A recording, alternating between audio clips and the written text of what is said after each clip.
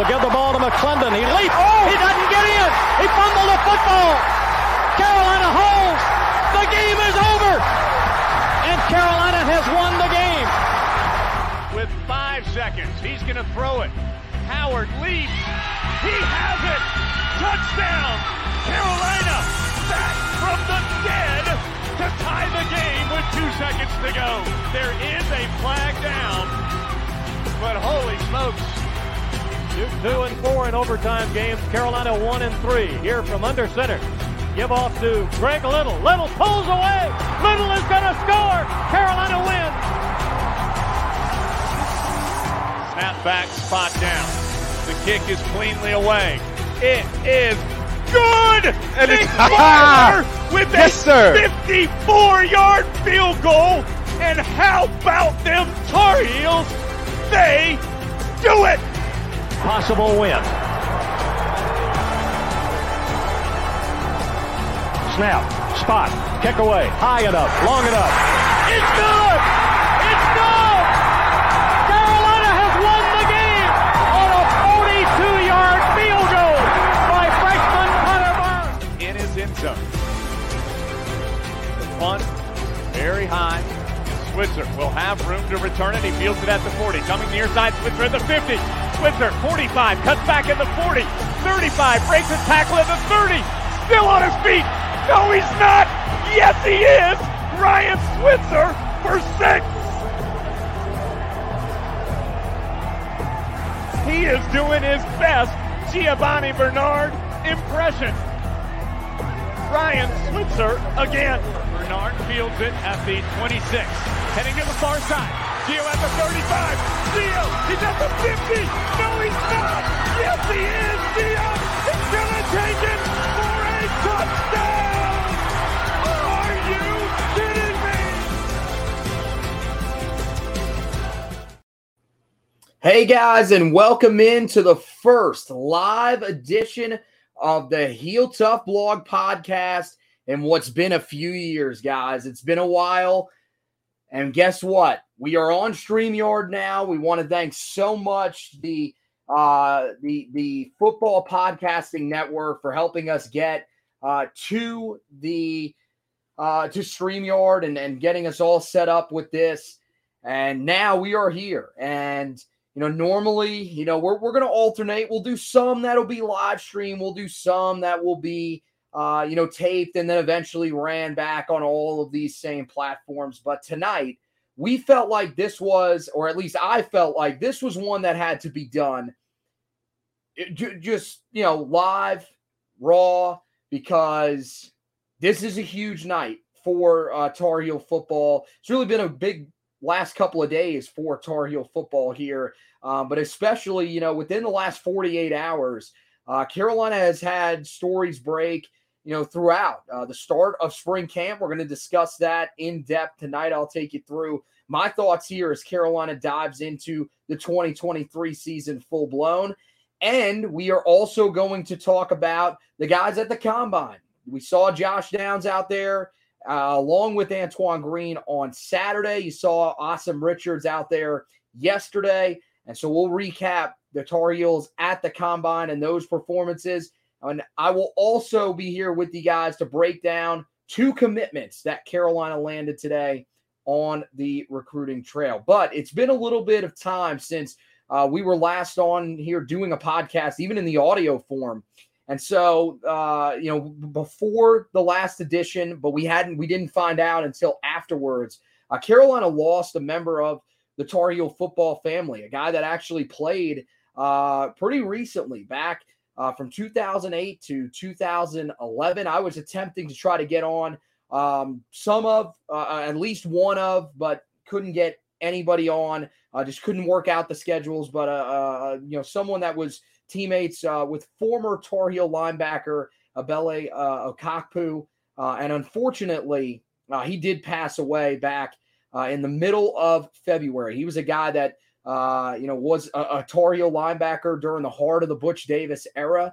And he had been dealing with some issues, some health issues, some kidney issues, unfortunately, and was on the kidney donor list, was hoping that he could get a kidney, but unfortunately he passed away at the very young age of 32 years old back on February 11th. His family held a memorial service back on February 27th for him. And I just wanted to say, from everyone here at the Heel Tough Blog and the Heel Tough Blog podcast, I want to extend my condolences to the Akakpo family, as well as the players that played with him. He was a guy that was on the team for 4 years. And he was a guy that really didn't produce until his senior season, but is definitely somebody that a lot of Tar Heel fans will probably remember the name, and just wanted to tell him and the Tar Heel family, his family and the Tar Heel family, that they are in our thoughts and prayers. It's not easy, but let's make the transition to the news that we got today on the 2024 recruiting trail, and that is that Carolina landed 2 big-time commitments in the 2024 class. One of them, you may be saying, okay, that makes some sense because he's a highly rated prospect, and that is 4-star running back Davion Gauch. What a great job by Carolina. This one, I can't really state how big of a commitment this is for Carolina. And I've seen some people that are saying as a 4-star prospect, he was a guy that blew up really, really early on, even as a middle schooler. That's where he received a good amount of his offers. But this guy is pretty legit. From watching his tape, he looks like a 4-star prospect. He plays at Chaminade Madonna High School in Hollywood, Florida.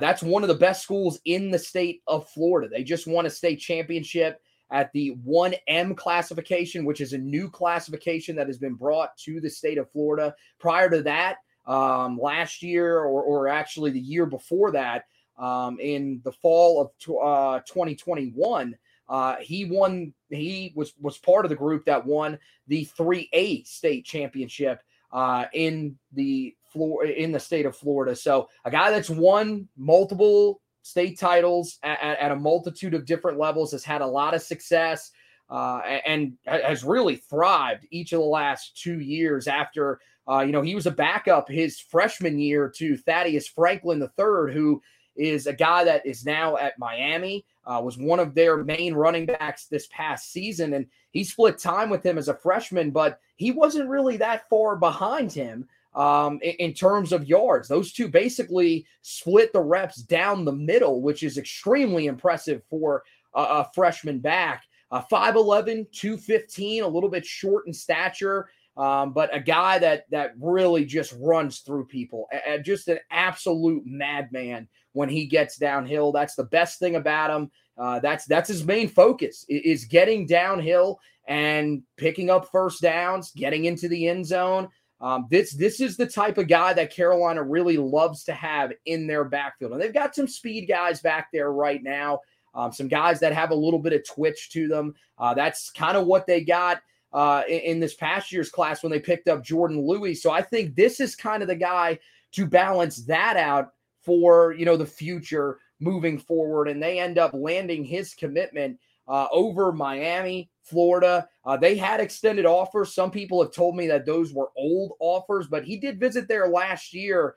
And look, this is a guy, if you're asking, well, maybe he received those offers and maybe he's a guy that just hasn't put up the production at the high school level. He's been extremely productive at the high school level. 762 yards rushing, 6 touchdowns in his first season back in 2020. During that COVID year, it was a shortened season. So even to do that was very, very impressive. And as I mentioned, split time with Thaddeus Franklin. Once he became the full-time guy, he had a huge season in the fall of 2021 where he ran for 1,876 yards and 17 touchdowns, helping lead them to that 3A state title. And then followed that up this past year, rushing for 1,142 yards and 19 touchdowns, leading them to yet another state title. He had his biggest performance against a team that's very well known in the state of Florida in American Heritage, where he ran for 268 yards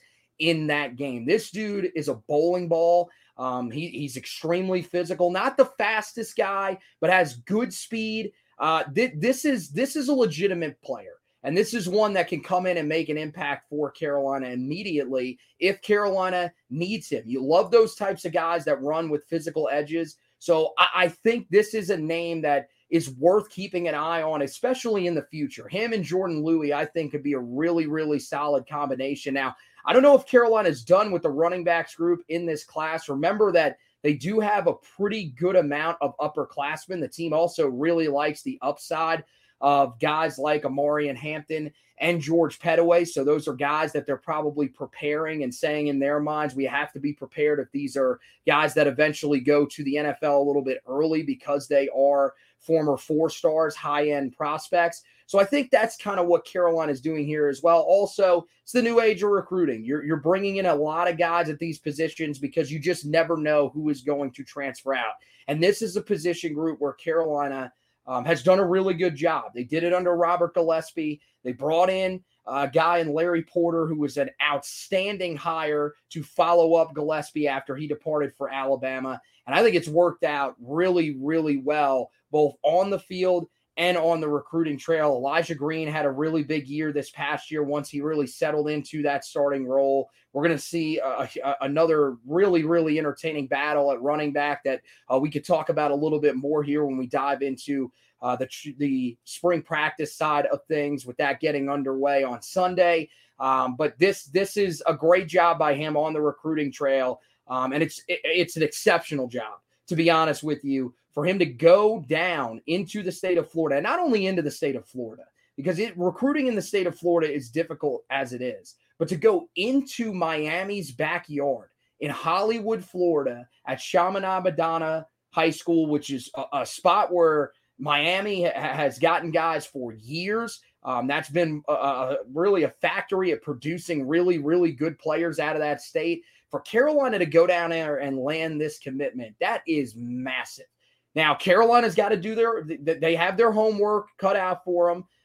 They are going to have to really put in the work to keep his commitment, because you would imagine that, especially if he comes out and has another really, really strong year down there, that Miami is going to come hard after him. Some of the other teams in the state of Florida, especially a team like Florida State, who has a chance to have a really special year this year and has a lot of NIL money as well, could come after him.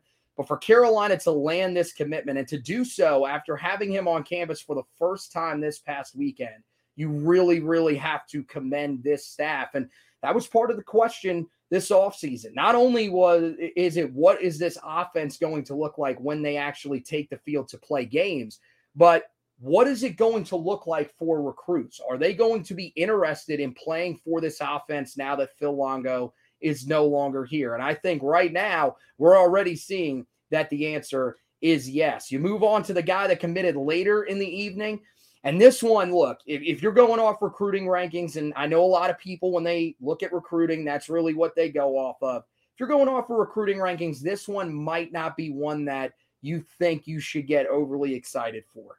But if you go turn on the film of Khalil Conley, you will fall in love with this prospect. This guy was number 7 on my list of the most wanted guys when we did that podcast, when I wrote that article on the website at HeelToughBlog.com.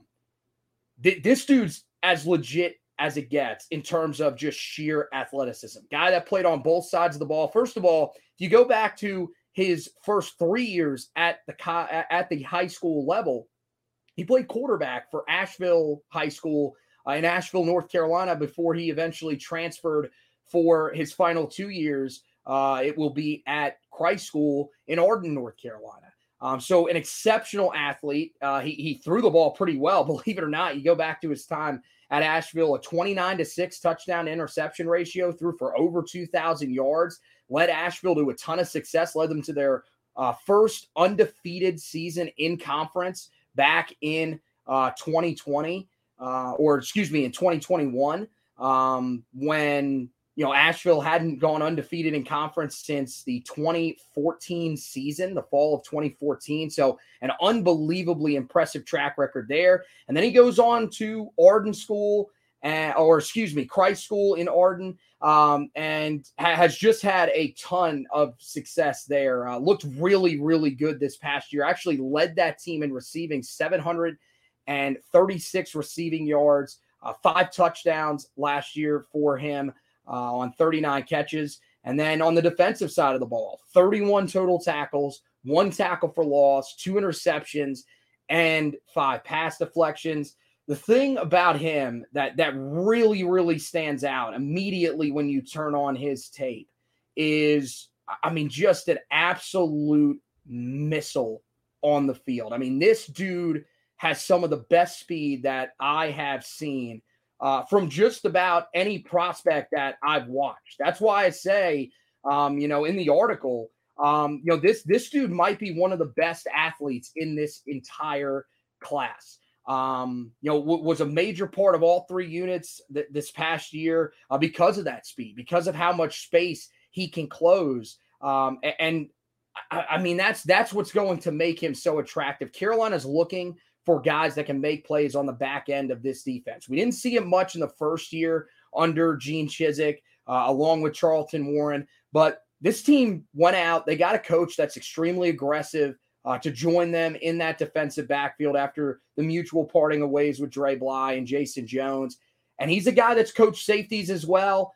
They want to be more aggressive at creating turnovers. And a guy like Conley, who can cover so much space so quickly because of just how fast he is. Just straight line speed, his acceleration. His short area quickness is unbelievable because of how fast he can accelerate. It's going to lead to turnovers. It's going to lead to big hits. And I think, the one thing he's going to probably have to become a little bit of a better tackler because he relies on his speed a lot. But there is just so much upside to him.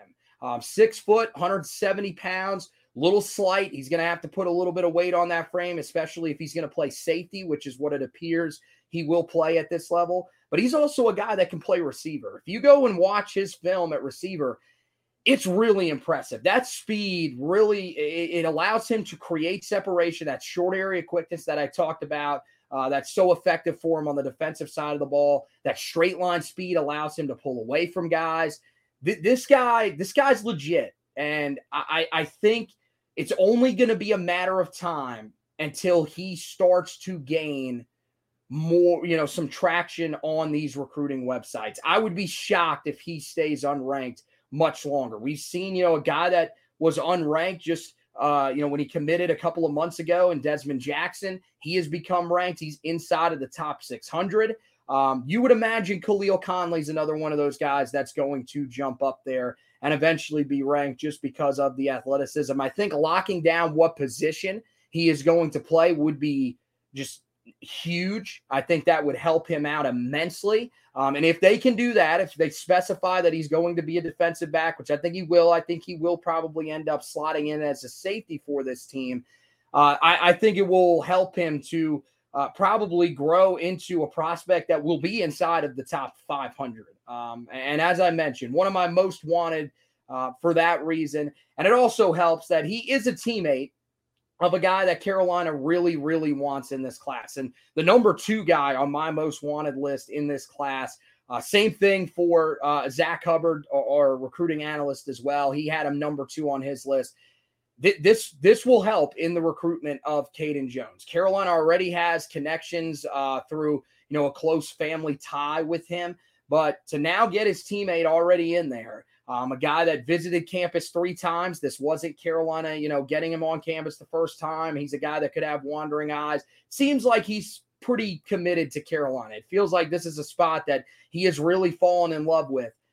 I think you are looking at a guy that can help you now in that recruitment. And that is one that I think Carolina, talk about some of the most important recruitments in this class. That one has to be right near the top. So that's a look at the 2 guys that did commit to Carolina today. 2 big additions. Carolina's class now 35th in the overall rankings, according to 24/7 Sports composite team rankings. But again, Conley not ranked in this class. He's now the 3rd guy in this class that is unranked. Only Gauss and Desmond Jackson at this point are ranked. But again, you would feel like at some point that is going to change. Some of these guys are going to start getting rated. I would bet my money just from, watching the tape of these guys and seeing the levels that these guys play at the high school level.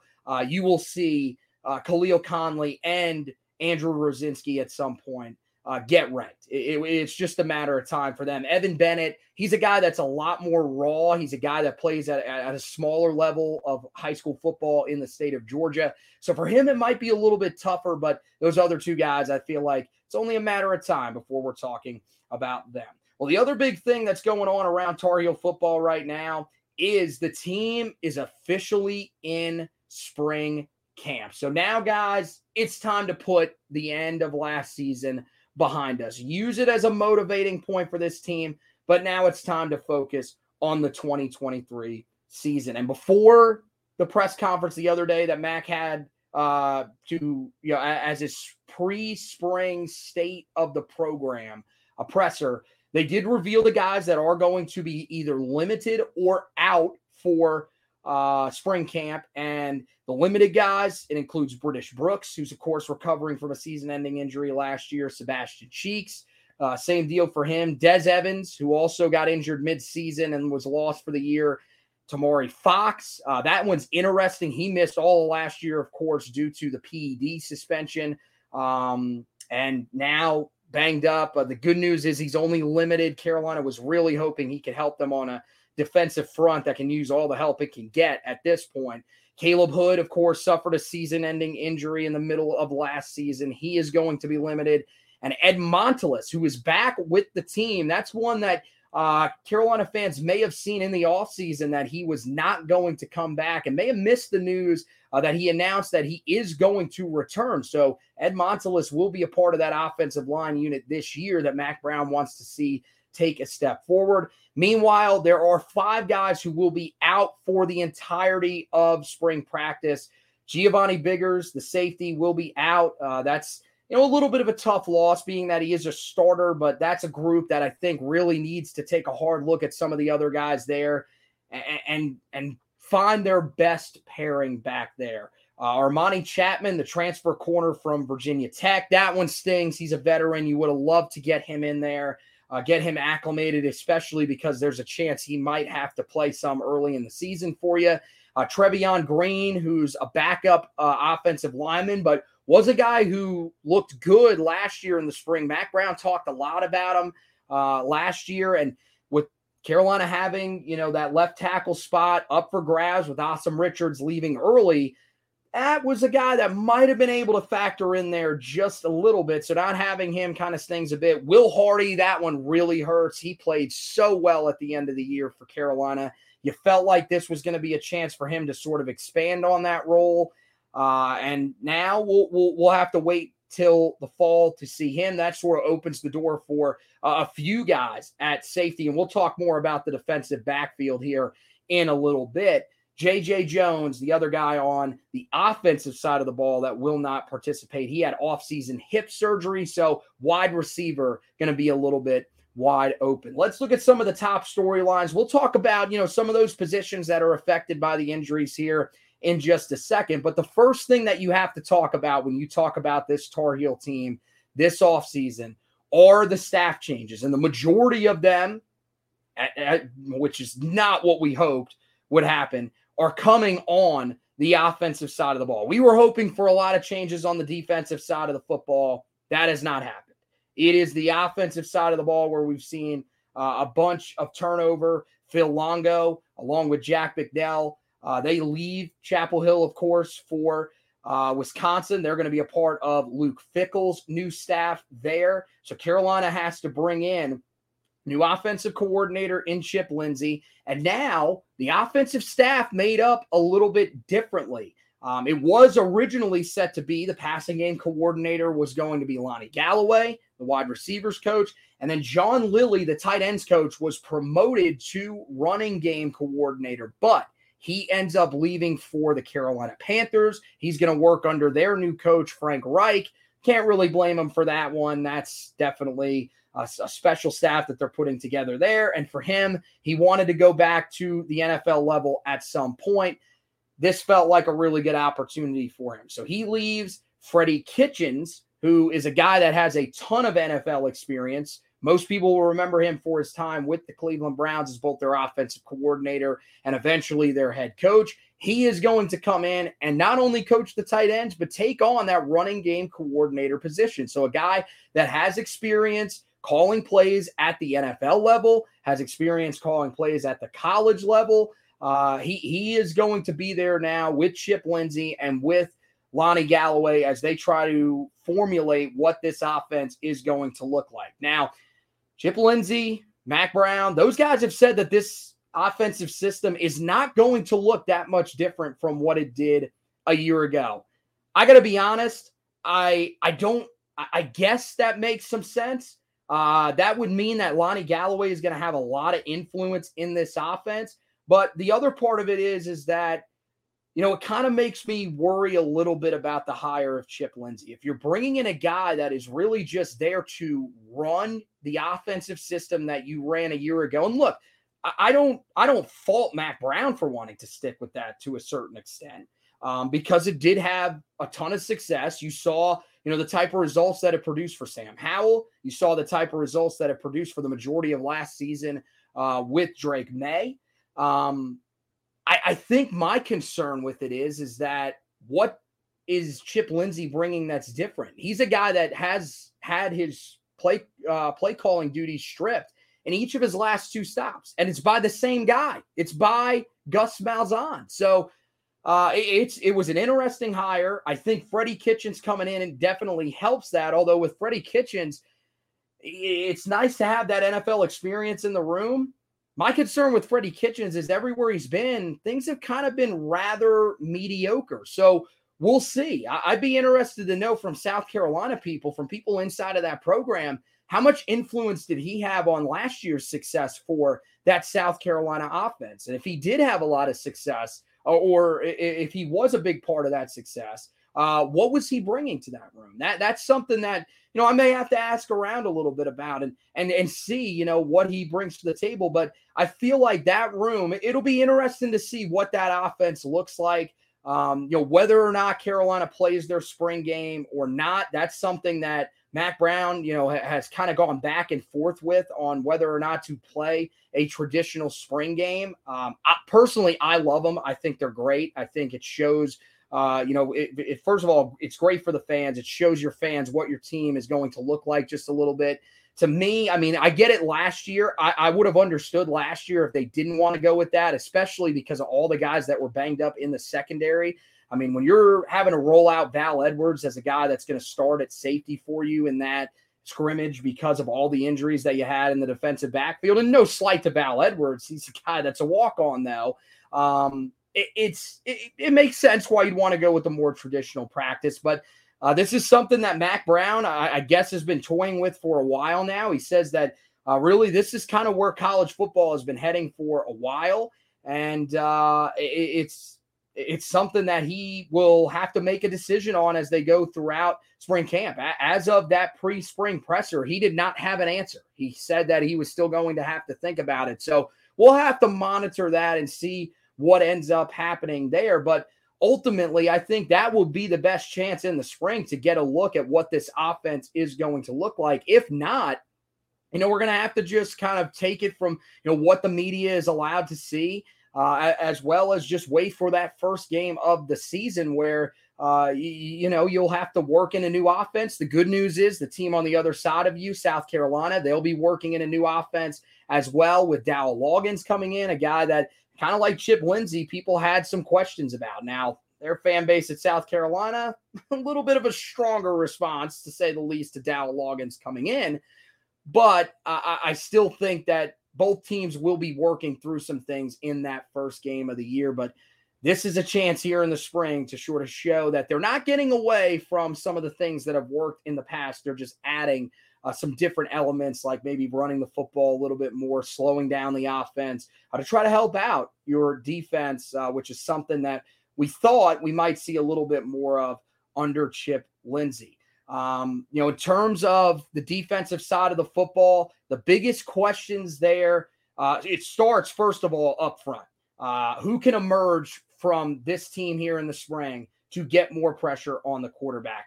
The thing that's tough about this is that the last few years, guys, we've heard guys that have stood out in spring practice, even into fall camp.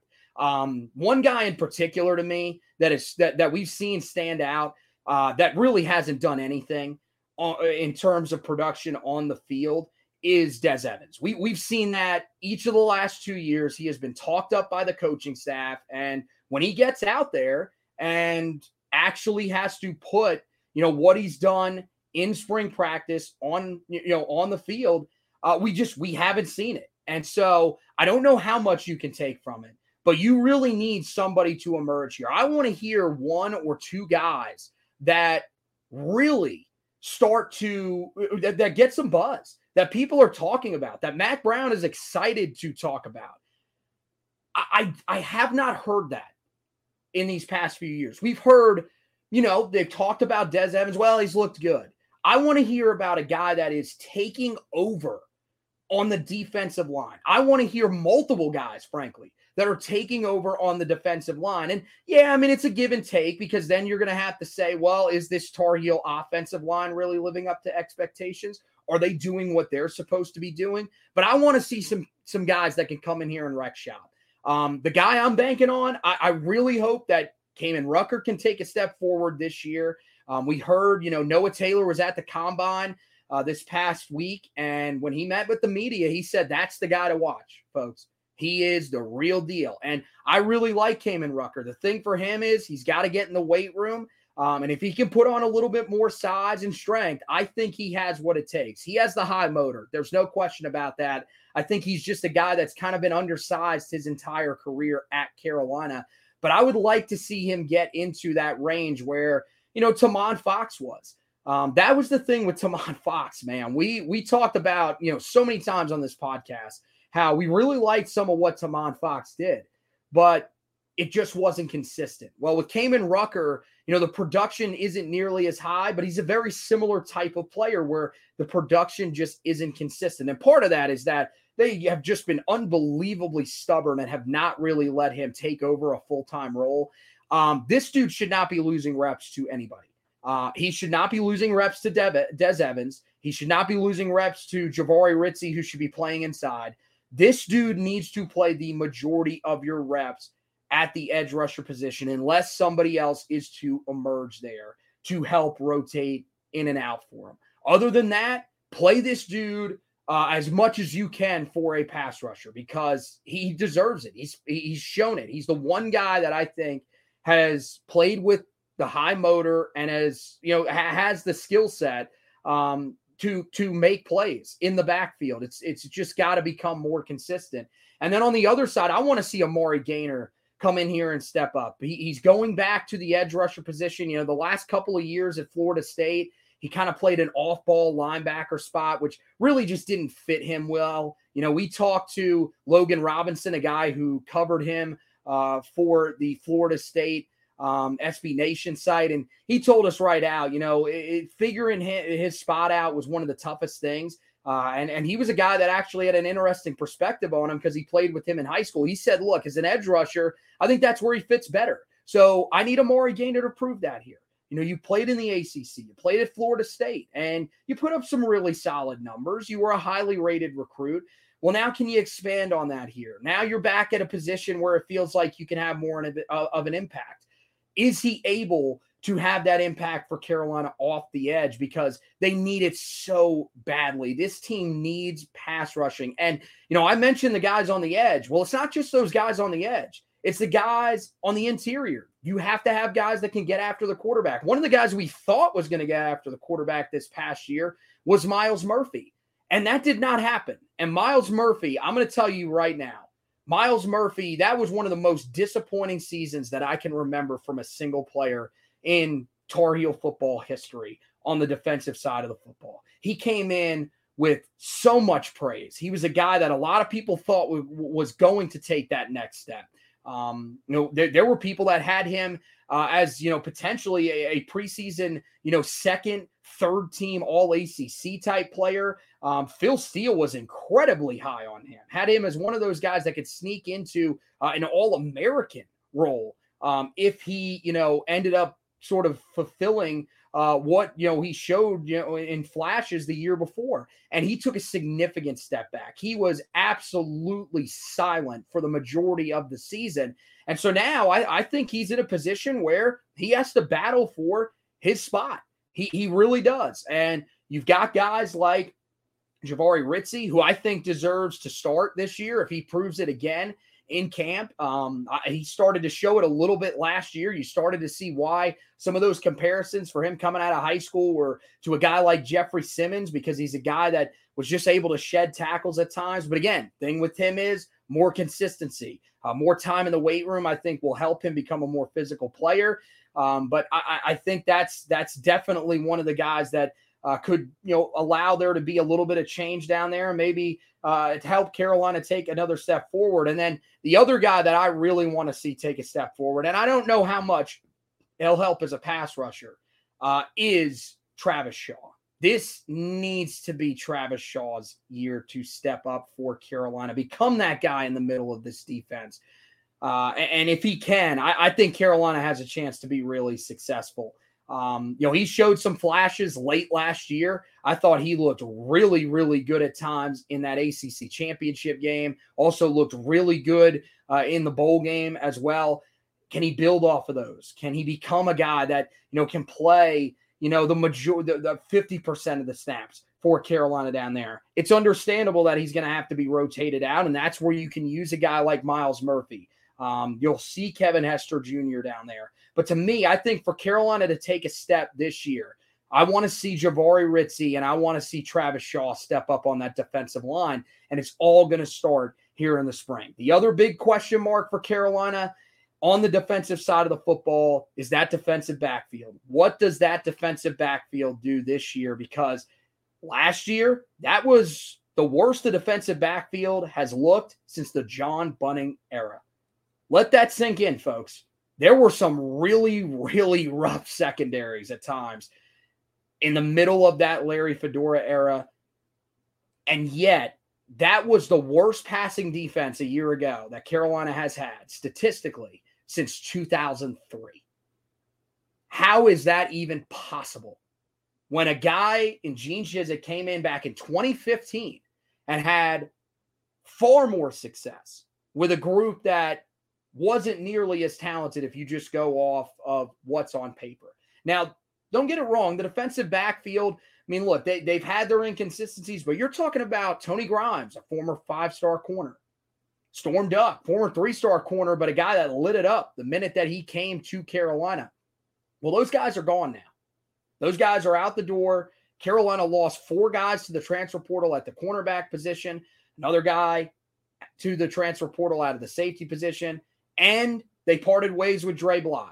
And to me, it was the right decision. People have had issues with that. I understand.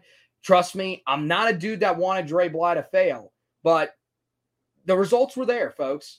They needed to part ways with them. As I mentioned earlier, they brought in Jason Jones, a guy who wants to be aggressive, has been really, really good at just about every stop that he has made in his career. One of the big things that he wants to do is to create turnovers. And so Carolina with a new guard, are they able to create some of those turnovers here in the spring? Do we see that start to crop up there? And does it carry over through fall camp? And can it eventually carry over on the field this season? But you need some guys to step up there.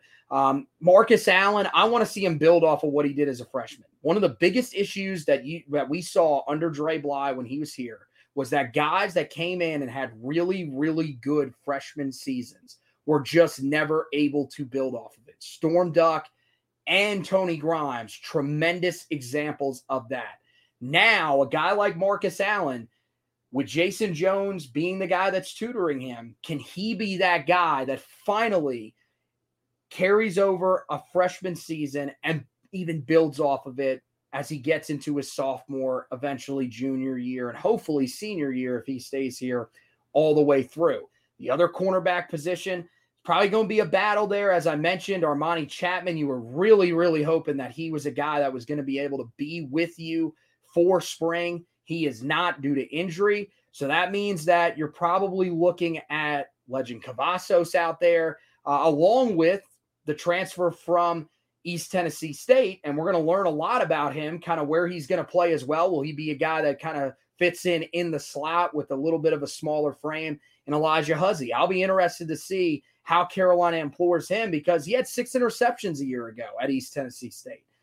He's a guy that's created a lot of turnovers so far in his career. As for the safety spots, you don't have Will Hardy or Giovanni Biggers, as I mentioned. There's a good chance that those guys, depending on how it works out, could be your starters at the beginning of the year, although there is a guy that is coming back that I think is going to be huge for Carolina this year, and that is Jaquarius Conley, who is back from injury. You would imagine, he's going to be a guy that's going to factor in at safety. I know, at times he's looked better at corner, but Carolina just desperately needs him to be a guy that can play this free safety position and can handle being that guy on the back end for Carolina, because they just did not have the consistent play there that they needed a year ago. At the high school level, you saw the looks of a guy that could play that type of free safety role that Carolina needs. And I think this year, having, another year, he did get to practice with the team a year ago. Remember, the big thing with him was he suffered the injury before the season.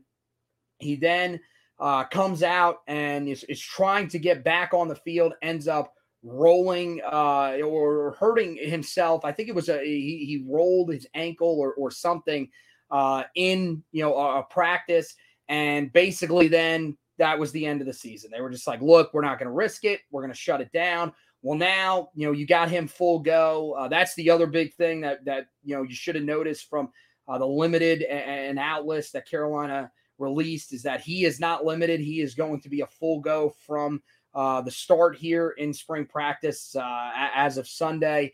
So that's huge for Carolina to be able to get him back out there. And I'll be interested to see what he is able to do at that free safety spot. As for the strong safety spot, there's a few candidates there. One of the guys, interestingly enough, that's going to be in there.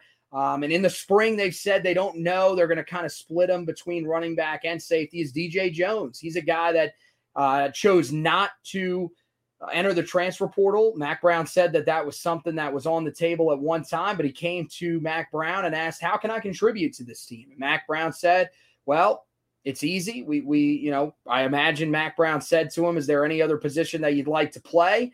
He brought up the defensive backfield, and I would say that Mack Brown probably had absolutely no hesitations to the thought of him being a part of this defensive backfield with how much this defensive backfield has struggled. And so he's going to be a part of that group there for Carolina. The thing that, again, really hurts for Carolina, they do not have Artavis Lane, who is another guy that Carolina landed out of the transfer portal. He unfortunately did not enroll for the spring semester. He actually committed later on in the week after the spring semester started. And so he is going to be a guy that's going to come in the summer for Carolina. Another guy that creates a lot of turnovers. We saw him actually last year when Carolina played Georgia State. So that'll be real interesting to see how he fits in. But for now, I think the guy that benefits the most from this and that's going to have the best opportunity to step up here is going to be Derek Allen, the transfer from Georgia Tech and the brother of Marcus Allen. He's a guy that's a former 4-star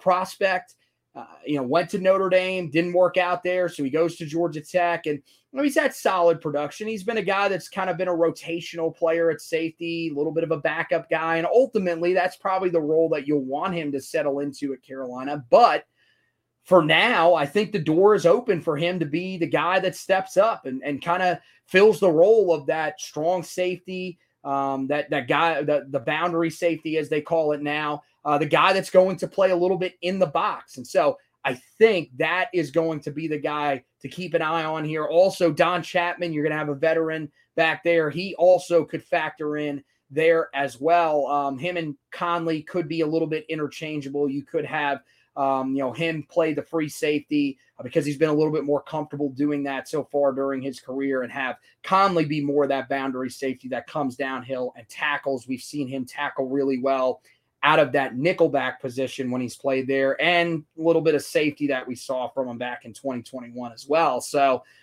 it'll be very interesting to check out what Carolina does in that defensive backfield. The other area that I'm looking for, you go back over to the offensive side of the ball, and I'm really interested to watch these receivers, and especially because you're not going to have J.J. Jones, Carolina is going to be rolling out 3 new receivers in the spring, 3 new starters at least. We've seen guys that have started games. Kobe Paysour is going to be involved somehow in this offense. There is no way with what he has shown you every time that he started, where he has been the best receiver on the field in all 3 of the games that he has started for Carolina. He dominated the bowl game again. I was kind of wondering heading into that game, would he be able to carry over those early season performances that he had against App State and Georgia State in the bowl game when he was in there for Josh Downs? He looked great. He was easily Carolina's best receiver. So you're going to have to get him involved in some way. But the thing is you go and get the transfer from Georgia Tech in the slot, Nate McCullum, who really, really thrived last year for Georgia Tech. And that was in a year where they had no stability at the quarterback position. They're still not a well-oiled machine on offense. And when we talked to Benjamin Tankersley, who covered them for the blog site for SB Nation on that side of things, he told us, look, Chip Long was, just not a great hire. And that was backed up by Eric Froton, who we talked to on the last edition of the podcast. If you guys didn't hear that, where he basically said Chip Long was one of the worst hires that anybody made last offseason. And Nate McCullum thrived in that system somehow as a slot receiver. So for him now coming to a system that's more pass-oriented, that has one of the best quarterbacks in the entire country in Drake May, he could be a guy that thrives. So you would expect him to be the favorite to win the starting job in the slot. That means that Kobe Paysour will be a guy that will probably kick outside and will probably be a part of a battle there with a host of guys. There are a really good group of guys out there. Devontae Walker, transfer from Kent State, who put up tremendous numbers there, over 900 yards receiving this past year. Big time deep threat over the top, has some of the best speed at one point this season in a game against Georgia, where he actually played extremely well. Did so in both of the games that they played against Power 5 competition. He actually topped out at 23 miles an hour with the football in his hand. So this dude is electric. And you add him in there. Andre Green Jr. is a guy that I think everybody saw, flash back in the spring last year. We heard a lot about him. Didn't see him a whole lot during the fall, but then he gets his chance in the bowl game against Oregon, and you saw why there is so much excitement about him. When he climbed the ladder for that touchdown, that's one that should have stuck with Tar Heel fans all offseason. Carolina needs that red zone threat. Andre Green Jr. could be that guy. And I think you look at those 3 guys, telling you, these guys are going to have a good opportunity to sort of separate themselves even from J.J. Jones, who was a starter a year ago. Now, J.J. Jones is a guy that has a chance to improve himself, but that offseason hip surgery, that'll be a little bit of a setback for him. He might get bypassed by some of these other guys if he's not careful. So it'll be real interesting to watch these receivers and who steps up to be that next guy, those next set of guys that Drake May can go to, of course, along with the tight end groups that you would expect will still be really, really good under Freddie Kitchens, with Bryson Nesbitt coming back after posting the best season for a tight end since Eric Ebron left campus, as well as Kamari Morales and John Copenhaver all coming back for this season. The last big storyline that I think you have to talk about when it comes to this team is how hungry is this team to bounce back from the rough finish to the end of last season. One of the things that was talked so much about last preseason, in the spring and even into fall camp, was the motivation of this team, the mindset of this team. Just how, these guys were really motivated to come out and prove that 2021 was a fluke. Well, here's the thing. Is Carolina motivated again to come out and answer similar questions? We've said it a couple of times here during this offseason. We said it at the end of the season last year after the bowl game against Oregon. Carolina is at another crossroads here in terms of the direction of the program. And I get it. This was just the second time since Mack Brown left campus back in 97 that Carolina has won 9 games in a season. This team also lost 4 straight to close out the year, including a blowout loss to Clemson. You have to reassess where things are at. And, starts with the defensive side of the ball. They didn't make all of the changes that I think we all wanted, but now that group has to step up. And offensively, you are navigating through a new offensive coordinator. You've got 2 guys that are going to be specific parts of the offense in terms of what they will coordinate, in Lonnie Galloway and Freddie Kitchens as the passing and running game coordinators. This is a time of change for Carolina. And how did they navigate through this? What is the mindset of these players, of the guys on this staff? Are they wanting to come out and once again prove something? Because there are still many, many doubters. This is a team that got to the ACC championship game a year ago, but when they got there, a lot of people thought that they didn't deserve to be there. They fought for the first quarter and a half, really even the first half, you could say, and then fell apart. And now most people believe they will not get back there. Florida State is the team that most people think will be the best team in the ACC this season, and nobody's going to pick Carolina over Clemson, nor should they at this point. So is this team motivated to come out and prove people wrong? That's going to be the big thing. And the other thing, another guy they're going to have to prove wrong is apparently their coach. Mack Brown, I'm not going to really talk about a lot of their stuff. I've already been going on for about 50 minutes here, really just diving into the commitments. And when I laid out this podcast, I didn't know that we were going to have 2 commitments, in the class. So I have had to adjust it just a little bit. I was going to dive into some of the other comments that he made, but really I'm just going to focus on one here. And it's the ones that he made about the schedule. And I get it. He was a guy that had it brought up to him. He was not somebody that went out of his way to bring this up. But he then goes on to lay out 3 reasons why he is not a fan of the schedule. He says, 1, not a fan of the fact that they have to play Pittsburgh in their first conference game because they play such a tough out-of-conference schedule. That one right there had me right out of the gate because, first of all, you scheduled 2 of the non-conference games that you play before that. These were not holdover games that you just had no choice in. You scheduled 2 of these games. So you can't really complain about that. Pittsburgh, also, the team that you beat last year, probably one of the better games that you played a year ago in the ACC. That was one that we looked back at multiple times and we're pulling from for motivation and, something that a recipe that the group should have followed in games later on in the season. So don't really understand why you're feeling so afraid of a Pittsburgh team that, you beat last year. Granted, it was at home, but you beat rather convincingly. You had dominant second half against them, and that is losing a lot from a year ago. I mean, just a ton on that defensive front.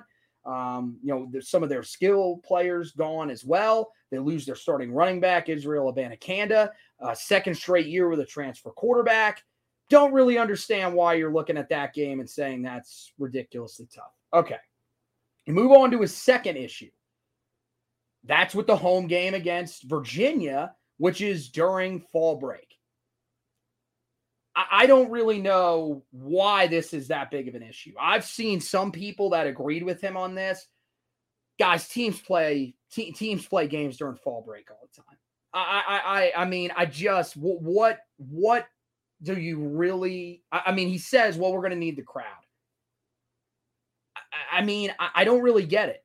Like, that Virginia team, first of all, Virginia, we're just going to lay this out right here, right now. I would be stunned if Virginia is not the worst team in the conference this coming year. That team is in really, really bad shape right now. Recruiting-wise, they're a team that's pretty much in a full program rebuild. And that's why they hired Tony Elliott. It's going to take time. But that's a game that you should win whether you have 65,000 in the stadium or if you have 0 people in the stadium. Environment should not be the determining factor in that game. And I know he said it's unfair to the students. I guess it's because they lose a home game or I don't know. Maybe he thinks that witnessing the South's oldest rivalry is a big deal. Look, I'm one of the biggest guys when it comes to fighting for the South's oldest rivalry because, you know, there were a lot of people when Carolina had the 3 protected opponents that came out that thought Wake Forest should have been Carolina's other protected opponent along with Duke and State. No, Virginia was the right call. But in the same token, Virginia, Carolina, not a game that's overly special for the students to be able to witness. The worst one, though, from Mack Brown was his third reason. And that was the fact that Carolina has to play Clemson before having to play rival NC State. There are multiple reasons why this comment is just mind-blowing. Just really wants me to put my head through a wall because, one, and he mentioned this when he was talking through his reasoning, which doesn't make any sense, is that Carolina no longer plays their FCS opponent the week before they play NC State. He said when they made that move before last season that they thought it would be better if they play an ACC opponent. It kind of keeps them in rhythm, and he felt like that would get them better prepared for the NC State game. Well, it didn't really work out this past year. Maybe you just shouldn't play Georgia Tech. The game before them. At this point, luckily, that's not one of the protected opponents. Maybe you just shouldn't play Georgia Tech altogether. But the other thing is, you know, he complains about this being a game where Carolina, well, they have to play Clemson the game before. I mean, teams in the SEC do this all the time. They have difficult stretches during their schedules all the time. There's other teams that have done this before in the ACC Atlantic that have had to play Clemson and then their biggest rival. To me, one, it's just a bad look for him in terms of the national landscape because you're the only coach complaining about your schedule. I know Nick Saban came out and complained and he was complaining about the schedule. Well, that's the rumors that were leaked of the protected opponents for Alabama. It's a little bit different. In terms of just complaining about an actual schedule, saying that, quote, the ACC basically did us an injustice, that it was unfair, the schedule that they laid out. It's just, one, it's a horrible, horrible look in terms of you as a coach to other coaches. But it honestly would make me think if I'm a player on the team, does he really trust us? Does he think that we are capable of winning with a tough schedule, a schedule that he thinks is apparently just too tough for us to accomplish what we want to accomplish? That's the way that I would look at those comments if I'm a player. And I would imagine that he's probably had to address that in the locker room. If not, he needs to. He shouldn't wait on players to address that. But if you're him, you got to stop talking about that schedule. Please, for the love of God, do not let me hear about that schedule one more time this offseason. Do not, because if I hear that, I will lose it on this podcast. I will go just ballistic, because that should be behind us. The schedule that is laid out is the schedule. Greg Ward, who was in here watching earlier, Greg, if you're still in here, appreciate the comments. Play who is in front of you. We have said that since the moment that he originally came out with those first comments. You have the schedule. Now go out and play it. This is a team that has the talent. You've recruited it. It's on your coaching staff to develop this talent to be able to handle playing this schedule. So that's all I'm going to say about that. Let's move on from that. The only other thing that I did want to comment, because it's some news from that presser, I didn't want to let this one go, is that Clyde Christensen, who is a 44-year veteran of the coaching, is going to be a part of the Tar Heel staff. He is going to come in as an offensive volunteer. That is how they are labeling it. Basically a quality control guy. He will not be able to directly coach guys. He will not be a part of the game day staff, but he is going to be a guy that's going to come in and be able to help Drake May. He's going to be able to come in and help Carolina figure out the future of the quarterback position after Drake May departs. So this is huge, because he's a guy that's worked with everyone from Tom Brady to Peyton Manning to Andrew Luck. Football fans, you should know that's about as decorated as it gets. He actually was the quarterback's coach for Tom Brady's last Super Bowl in Tampa Bay. So for him to come in here, for him to now be involved and be able to help not only the guys on the staff, but indirectly help Drake May, is huge. And for Drake May, this is about as good of an addition as you could have hoped for to this staff.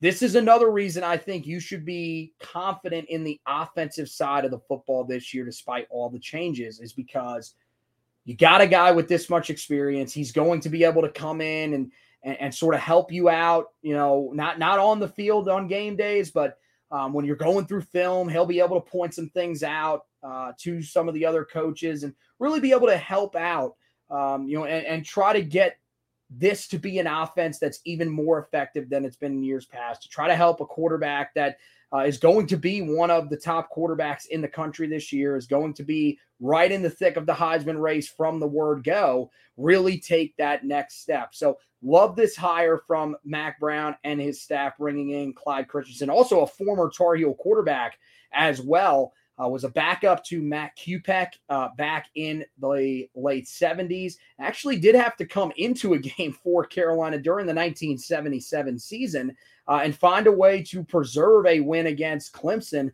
that eventually allowed Carolina to go on and win the ACC championship in that season. So a guy that's been here before. It's been a long, long time, but he is coming back to Chapel Hill and will be a part of this staff. Great job by Mack Brown there. And Mack Brown said as well that they are looking to add a guy to a similar role on the defensive side of the ball. Now, Greg Barnes from Inside Carolina, he's reported that when they do add that person, which they are hoping to find here at some point, Mack Brown says when he finds that guy, he will add him to the staff. They are hoping that it's going to be somebody that can help them on the defensive front. And I think we all would love any help that we can get on that defensive front for a guy in Tim Cross, who, is falling out of favor with a lot of Tar Heel fans. Look, this season, he is going to be a part of the staff. We said last season it was a make or break year. This season, there are no questions. This is an absolute make or break year for the defensive line coach for the Tar Heels. Tim Cross has to have his unit come out and perform. So adding a guy that can help them down there could only help you. So we'll have to wait and see what Carolina does there. Well, guys, we are going to actually take a quick break. This is the first time that I've done a live show in a while, so this is going to be very, very interesting right here, because I am going to have to, on the spot, pull up my script for DraftKings, which is our sponsor here. It's been so long since I've done this, so I forgot to actually get this ready right on the spot. And of course, it is not wanting to load here as of right now, though I've got it pulled up right here.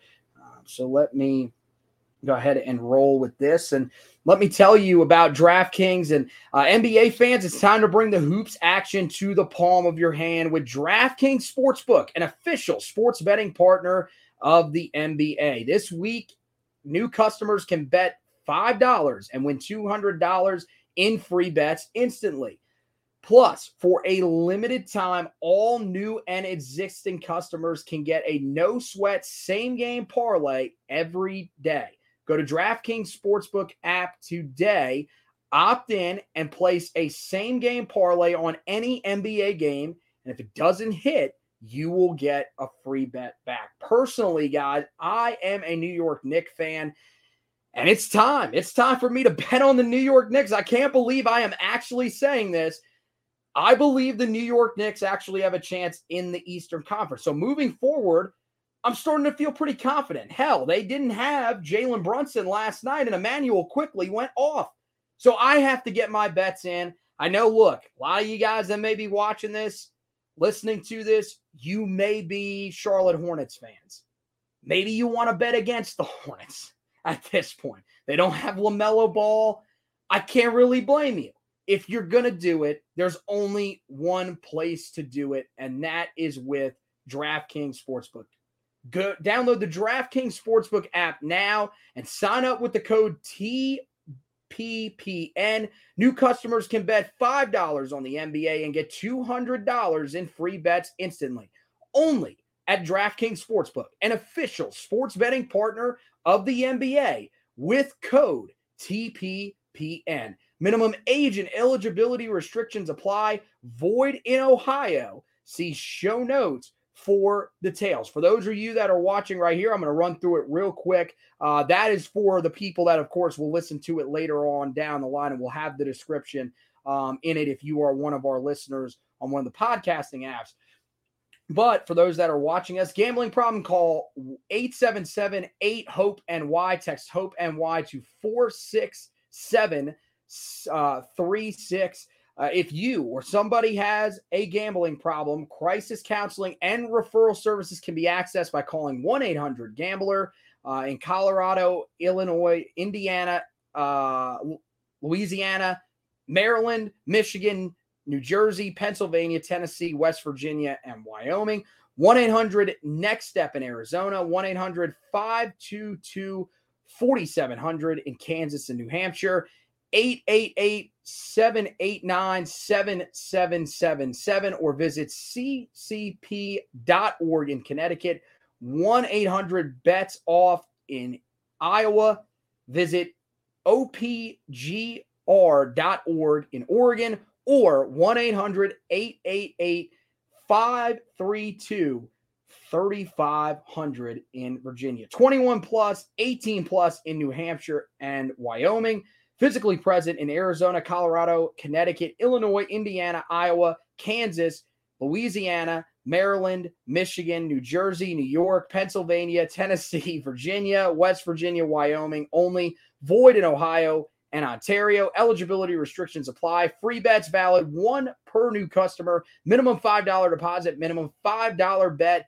$200 issued in free bets that will expire 7 days after being awarded. See terms at sportsbook.draftkings.com/basketball terms.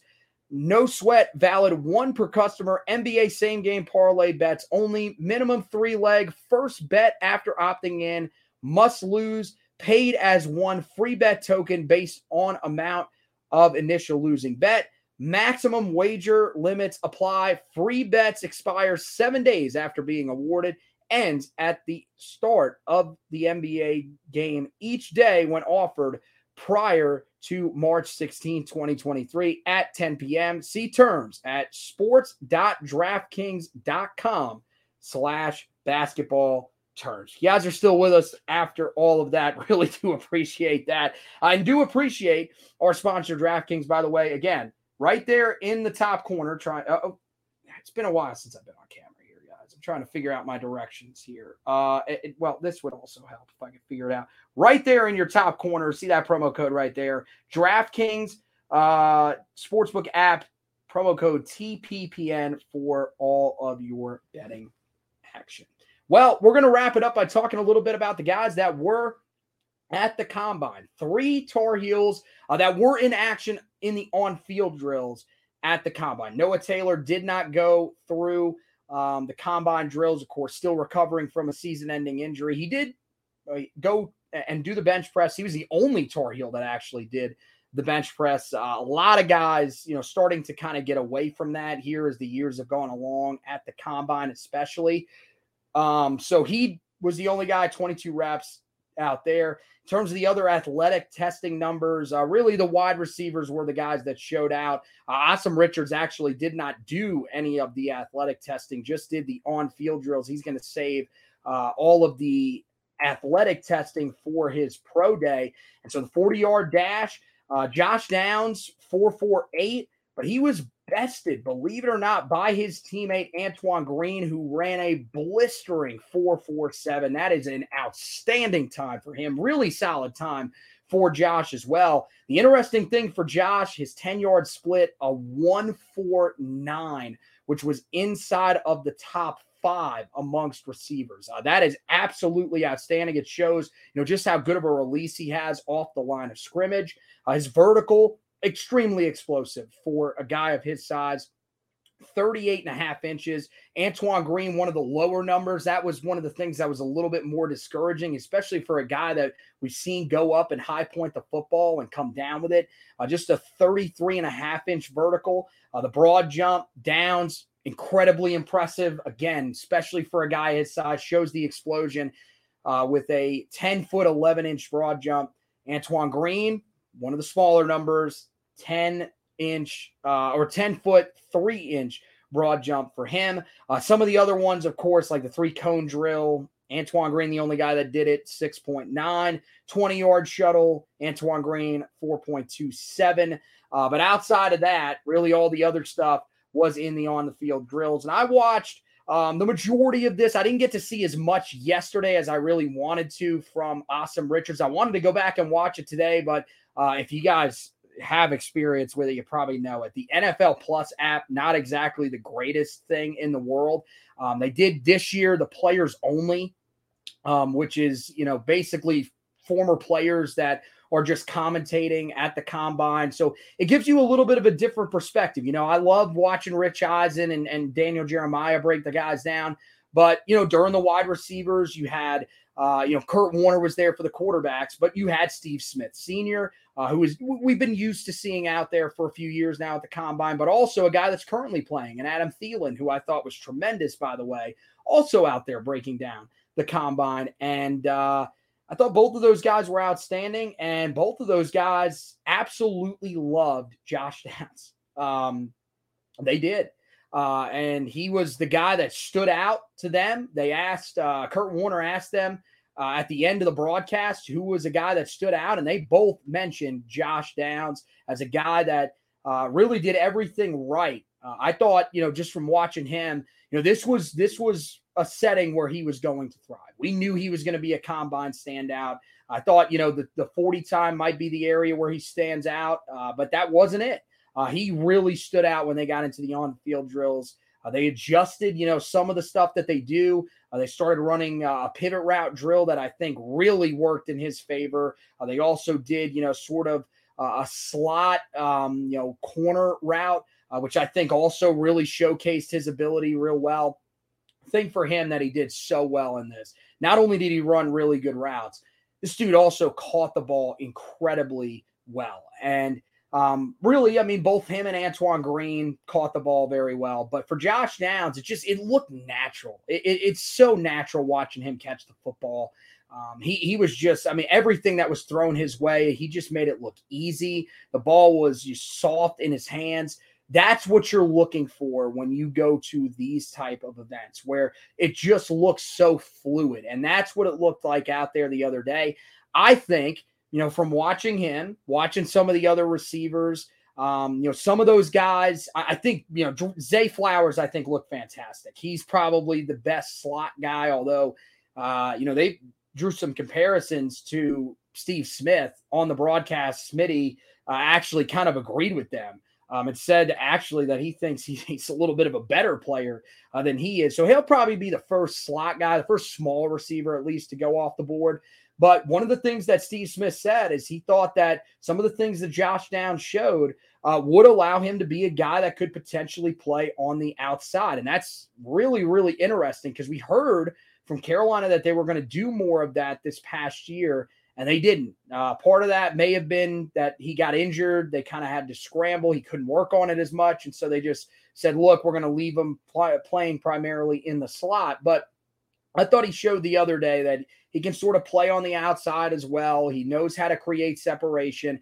And I really do think that there is a conversation that some of those teams at the end of the first round are going to have about potentially drafting him. If not, I think this performance from him in Indy solidifies him as a top of the second round guy. I'd be shocked if he lasts past the first half of the second round. Somebody is going to get a really good and really productive receiver right out of the gates in Josh Downs. Antoine Green, you could argue he was the guy that helped himself the most. That 40 time, as I mentioned, really, really solid for him. Inside of the top 10 fastest amongst the receivers. I don't think anybody saw that coming for him. I mean, he's a fast guy, but I don't know if we saw him outrunning Josh Downs. And he did and looked really good doing it. Also, I think a lot of credit needs to be given to him. He had some inconsistencies catching the football at times, especially as the season wore on this past year. But I thought he looked really good out there catching the ball. Looked pretty natural. There were a couple that got in on him, unlike Josh Downs, where Josh Downs caught every single pass with his hands. You saw a couple sort of, get into the body for Antoine Green. But for the most part, I thought he caught the ball extremely well. He had just one drop, which was on a deep route. That's something that, isn't great considering he is going to be a deep ball receiver at the next level. But I do think that he showed some really good things, and I think has, some people probably very interested in him as a guy that will be a late round guy. I think you're probably looking at him, maybe with that speed that he ran, could potentially slip in if somebody falls in love with them into that fifth round, but probably a guy that's going to be more of a sixth or seventh round guy. And even, if you get to that point in the draft, it might almost work out better for you if you were to go undrafted. But I think regardless, he's a guy that NFL teams will be interested in after that performance. Meanwhile, Asim Richards, I think for Asim, really, it was much better, for him going to the Senior Bowl and being able to display his physicality there. They played him a lot at guard, and I think he looked really good there. And then what he did here at the Combine, despite not going through the athletic testing, was he showed his athleticism in the drills. I thought he moved really, really well. Still a guy that I think the biggest thing for him is going to be playing with that mean streak. It just lacked at times at Carolina. You do wonder, can he improve upon his pass protection? Because if you look at his body style, you look at his footwork, he's a guy that fits the tackle spot very, very well. But when you look at him as a pass protector overall, it hasn't been great. So he probably projects more as a guard. So we'll have to wait and see. But I definitely think that Asim, helped himself a little bit there by looking as athletic as he did, looking as fluid as he did in some of those drills. The biggest thing, though, when it comes to offensive linemen and those drills that they do at the Combine, really there's not much you could take away from offensive linemen at the Combine. That's more of where you want to watch them in that Senior Bowl. And while I don't think he necessarily stood out at the Senior Bowl, I don't really think he hurt himself. He showed that he had some versatility to him. So I definitely think that him going there and being able to talk to teams is also a really big part of it. I think, that can help his stock a little bit. And then as for Noah Taylor, of course, the news with Noah Taylor, if you guys didn't read it in the weekly storylines article over on HeelToughBlog.com, is that Noah Taylor did get drafted to the USFL by the New Orleans Breakers, which is a team that used to be coached by Larry Fedora. He is no longer the coach there, so don't worry about that. He is not going to be the guy that's going to be coaching him, and he's not the guy that picked him either. But he went there to the combine, didn't participate in any of the drills as I talked about, but he did interview with a couple of teams. So for him to be able to go there and talk to some teams, get on the radar, potentially at least get himself looked at as a guy that could eventually be, and in addition to a roster for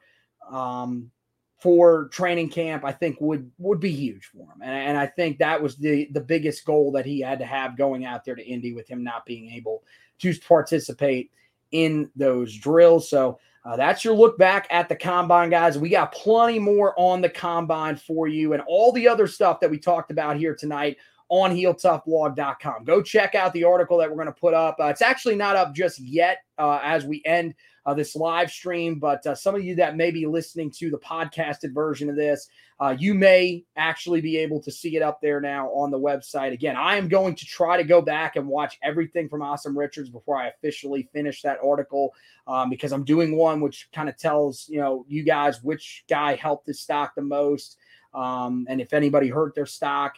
A little bit of a hint there. Don't really think anybody hurt their stock, but find out who we think helped their stock the most out of the group. You can check that article out at HeelToughBlog.com. Also, breakdowns of the commits that we talked about earlier in the show. I know it's been almost an hour now since we talked about those guys, but you did have the 4-star running back that committed to Carolina earlier today. That was just a huge one. And Davian Gauss out of the state of Florida, really, really big addition out of Miami's backyard for Carolina. And that was followed up with an in-state prospect, a guy that goes to a school that Carolina wants to start having a lot more success at, especially in this year's class, with one of the better players in the state currently enrolled there, and a teammate of the guy they landed in Khalil Conley tonight. But also Khalil Conley, pretty freak athlete. Go read our breakdown of him. I go pretty in depth on one of the guys that I had on my most wanted list that committed to Carolina earlier today. Also, make sure that you guys are checking out all of the spring camp coverage. I got an article up there for you guys. It's really the one that kicked it all off when Carolina opened spring camp on Sunday. It is the battles to watch in spring camp. There are 5 that I am keeping my eye on right now. Make sure you go check those out. We talked about a couple of them here, the safeties, the wide receivers, but there are 3 others that I think you guys will be really, really intrigued by. So make sure you go over to the website and check out that article over there on HeelToughBlog.com. Also, while you're there, check out the basketball coverage, guys. It has been incredibly painful. I know. I have been through it as well. I've been doing the Four Corners podcast with Josh the entire season, but we've had you covered. And now Carolina is in the scenario that we were hoping they would not get to, and it's probably win 4 games in 4 days. I think that's the safest way to look at it if you're Carolina, because they're kind of all over the board. There's some people that believe if they were to win 3 games, they could get in, even if they lose in the final. There's some that want to try to tell us you could win 2 games and get in. The easiest thing for Carolina to do is to go out and win all 4 games that they would be able to play, get that automatic bid, and get into the NCAA tournament. If they can do that, I think we would call it a success at this point for where this team is at right now. But we're going to have you covered regardless over there, with the articles on the website, and then over there on the Four Corners podcast, guys. Make sure you check out the Four Corners podcast everywhere that you're listening to this podcast. Not quite on the video platform there just yet. So far, it's only the Heel Tough Blog podcast that is there, but that is going to be in the works, guys. You better believe that's going to be one of Josh's big off-season projects, is getting that up and running for next season, where we will be on camera. That's right. Not only will you have to see our mugs for this podcast, but also for the Four Corners podcast. And I got to tell you, if it's another season like this year, there will be some moments where we will just have our hands in our face in our hands. There will be moments where we may possibly be banging our head against tables or walls. There may also be moments where we're throwing stuff. You won't want to miss that. But for right now, It sounds really, really good on the audio side of things, too.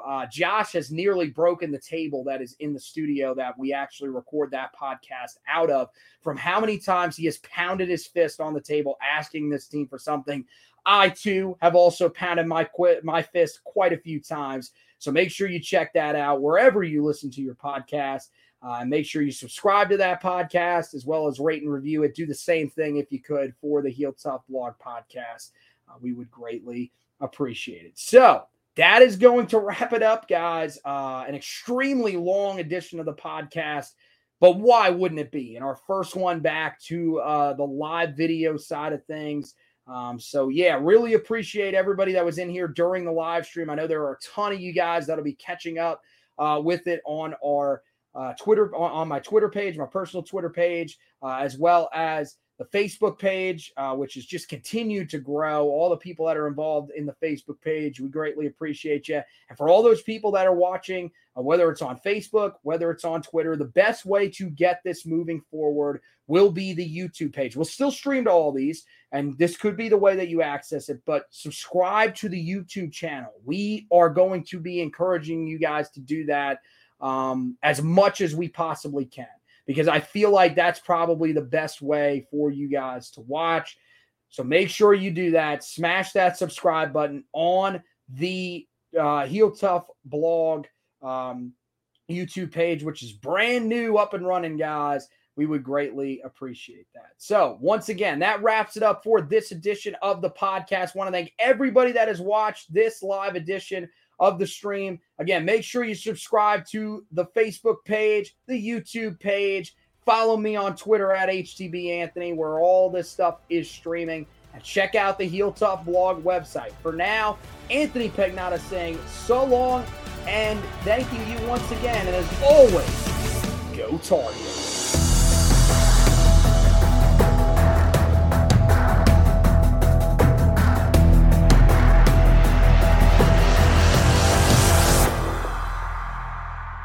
Hey guys, Anthony here. We want to thank you guys for listening to this edition of the Heel Tough Blog podcast. If you could, make sure you head over to wherever you listen to your podcast, find out where you can rate, review, and subscribe to the podcast, and go ahead and do that for us. The rating and reviewing, that helps us to move up some of those rankings, and the subscribing, that is for you, so you don't miss any editions of the podcast coming up. We look forward to you being a part of the Heel Tough Blog podcast family moving forward, and thank you once again for listening to this edition.